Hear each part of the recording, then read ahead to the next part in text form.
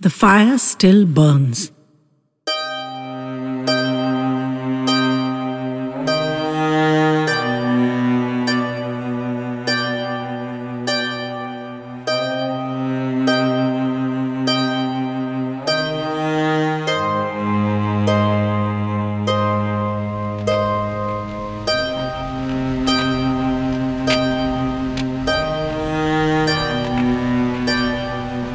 The fire snapped and crackled in the stone grate. The general smoothed his moustache after every sip from the wide-mouthed balloon glass and looked down into the valley where the lights of the town shone. He shrugged off his jacket testily. "Do you really need a fire all day, every day? It's not yet that cold, man." Doc swirled the amber liquid in his glass, feeling himself pulled into its depths, worlds within worlds. It must have been 10 minutes before he spoke. Charan was my best friend. I thought his marriage would be the end of our friendship, for which new wife wants an old friend around? But Mihika was an exceptional woman. She accepted me in the family, no questions asked. They had just the one child, a girl, Tarika. Mihika poured herself into that child. Perhaps she sensed she had only a little time and much to instill. She was gone before Tarika's 14th birthday. That left us two crusty men to raise a girl at a stage when she most needed her mother. We muddled through, and Tarika grew into a lovely young lady. And then Charan died too. I would have done anything on earth to comfort Tarika, but she turned to Bharat, a colleague, and not to me, whom she'd known her whole life. Charan and I had misjudged the intensity of their friendship. Within a year, they were Mr. and Mrs. Sharma. My small bachelor pad had always been just a place to sleep, since I spent all my free time at Charan's. Now, I threw myself into my work, keeping my practice open later and later at night. I was discreet enough not to visit the newlyweds unless invited, and phoned her only once a week. How this may have continued, I don't know. But in only the second year of their marriage, one night, extremely late, the doorbell was rung frantically. I'd returned just a half hour previously, so was still at my light dinner, but the imperious doorbell in the silence of the night demanded attention. It was Tarika. She'd hardly ever visited me there before, but she burst in with old familiarity. She was crying hysterically. "I've killed him! I've killed him! What am I going to do, Dr. Uncle? He's dead! I've killed him!" The bolt of fear that shot through me, I cannot describe. But I stayed calm and asked her to tell me what had happened.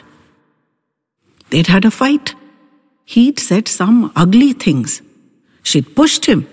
He'd hit his head against the frame of the door and gone down like a fallen tree. There was blood all over the floor. She'd panicked and run straight to my house, just a few buildings away. I could breathe again. It wasn't a gunshot or a knife wound. He may be all right, which meant she'd be okay. I said I'd check. She was to send me his doctor's name and number on my phone, make herself a cup of tea, and sit tight till I returned. He was still out cold, though 15 minutes must have passed. Pulse was strong and steady. He was definitely alive. So she was safe. Now, as to him. He was lying in a pool of blood, but there didn't seem to be any fracture of the skull. The crack on the head must have felled him, and he must have slammed his nose on the floor. That would have caused a severe nosebleed. It wasn't life-threatening, and luckily he had fallen face forward, or choking would have achieved what the fall hadn't. My phone rang. She was hyperventilating. I assured her that it was just a nosebleed, omitting to mention that he was still unconscious. Had she sent his doctor's number? I reminded her. She hadn't, but did it right away. I knew him casually and called and outlined the case. He offered to send an ambulance and have him hospitalized for 24 hours as a precaution. I agreed to wait till the ambulance arrived, and as soon as it left, so did I. She was still extremely agitated when I got back. She resolutely refused to go either to the hospital or back to her home. She was evidently in shock. So I made her that cup of tea and gave her a sedative.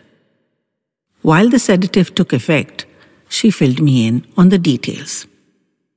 The cause of the quarrel, it turned out, was me. She'd wanted to invite me for dinner. He'd said no. Once a month was his limit. She tried to explain that I was like a father to her and that such restrictions were odious. But he'd snorted derisively and made what she called for the second time some very ugly remarks. I didn't query further. All this may be normal in a marriage, what would I know? She pushed him, he hit his head, you know the rest. The sedative was kicking in, so I ushered her into my bedroom and settled her down for the night. With the confident entitlement of this whole generation, it didn't even occur to her to dimmer. I cleared my recliner where I usually did my late-night study, pulled out a thick bedspread to use as a cover, and settled myself down for a watchful night. The next morning, I would drive her to the hospital so they could start repairing the breach between them, and I'd make myself scarce for a while. But I must have fallen asleep, for I woke to the doorbell with my specs still on my nose and the reading light on. I was shocked to find the husband at the door, Bharat. I couldn't believe they'd discharged him. He should still have been under observation. He may be concussed. When I said that to him, he sneered nastily and said, "Yes, I knew you thought you'd be safe today. That's why I insisted on discharging myself. Made me sign tons of forms. Now, where is she?" "Safe from what? Or from whom?" I asked, simultaneously indicating the bedroom. "Where did you sleep?" he flung at me. Angered by his crude insinuation, I snapped back, perhaps unwisely. "This is a one-bedroom house. Where do you think I slept?" "I warned her about you, but would she listen to me?" "That's gross, Bharat," she said. "He's the only father figure I have left. He loves me as a child, not the way you're suggesting." "Seems I only succeeded in driving her into your bedroom, you filthy lecher." How I controlled the tide of fury that swept through me, I cannot say. I was on the verge of knocking him to the ground again. But for her sake, I stepped out of his path and let him enter. Whether he noticed that one side of the bed was unslept in, or that my paraphernalia was on the chair, I cannot say. For he marched to the bedroom, pushed open the door, and collapsed on the doorstep. These muscle-bound fellows sometimes take their bodies too much for granted. But a knock on the head is still a knock on the head. After a quick check, I called his doctor back, who organized another ambulance. He'd jeopardized himself with this ridiculous bout of jealous fury. He'd need more careful monitoring now. I roused Tarika and forced a cup of tea and some toast into her, as I had every intention of dispatching her with him in the ambulance. From that day, I withdrew. I didn't want to cause further marital discord. She was too precious to me, and her happiness was all that mattered. We had occasional phone chats. Birthday and anniversary visits were unavoidable, but I arrived late and left early, citing work. She protested about that, but I paid it no credence. She suspected Bharat's jealousy had driven me away, and she strove to shield me from him not knowing I'd heard his ugly accusations at first hand. But the really ugly fact, General, that I needed to shield her from was that Bharat wasn't entirely wrong. I have always loved Tarika. Her father never saw it. Her mother may have, but she wasn't there. Bharat was sensitive enough to see into my soul and read there my blackest secret, yet not enough to see that I'd always smothered my burning affection for her and given her only what she was willing to accept from me, an avuncular friendship. But once I saw that I was a terrible blight upon their relationship, I knew that I must remove myself. It had to be managed tactfully. She shouldn't get even a whiff. I brought in a suitable young doctor to run my flourishing city practice. Built this cottage up here in the hills, always intending to use part of it as a clinic. I gave out invitations to visit me here in the summer, but made it plain they'd have to stay in a hotel since there was no room in my cottage. Their marriage thrives. Him, I don't know much of and don't care as long as he keeps her happy, which he does, which is all that matters to me.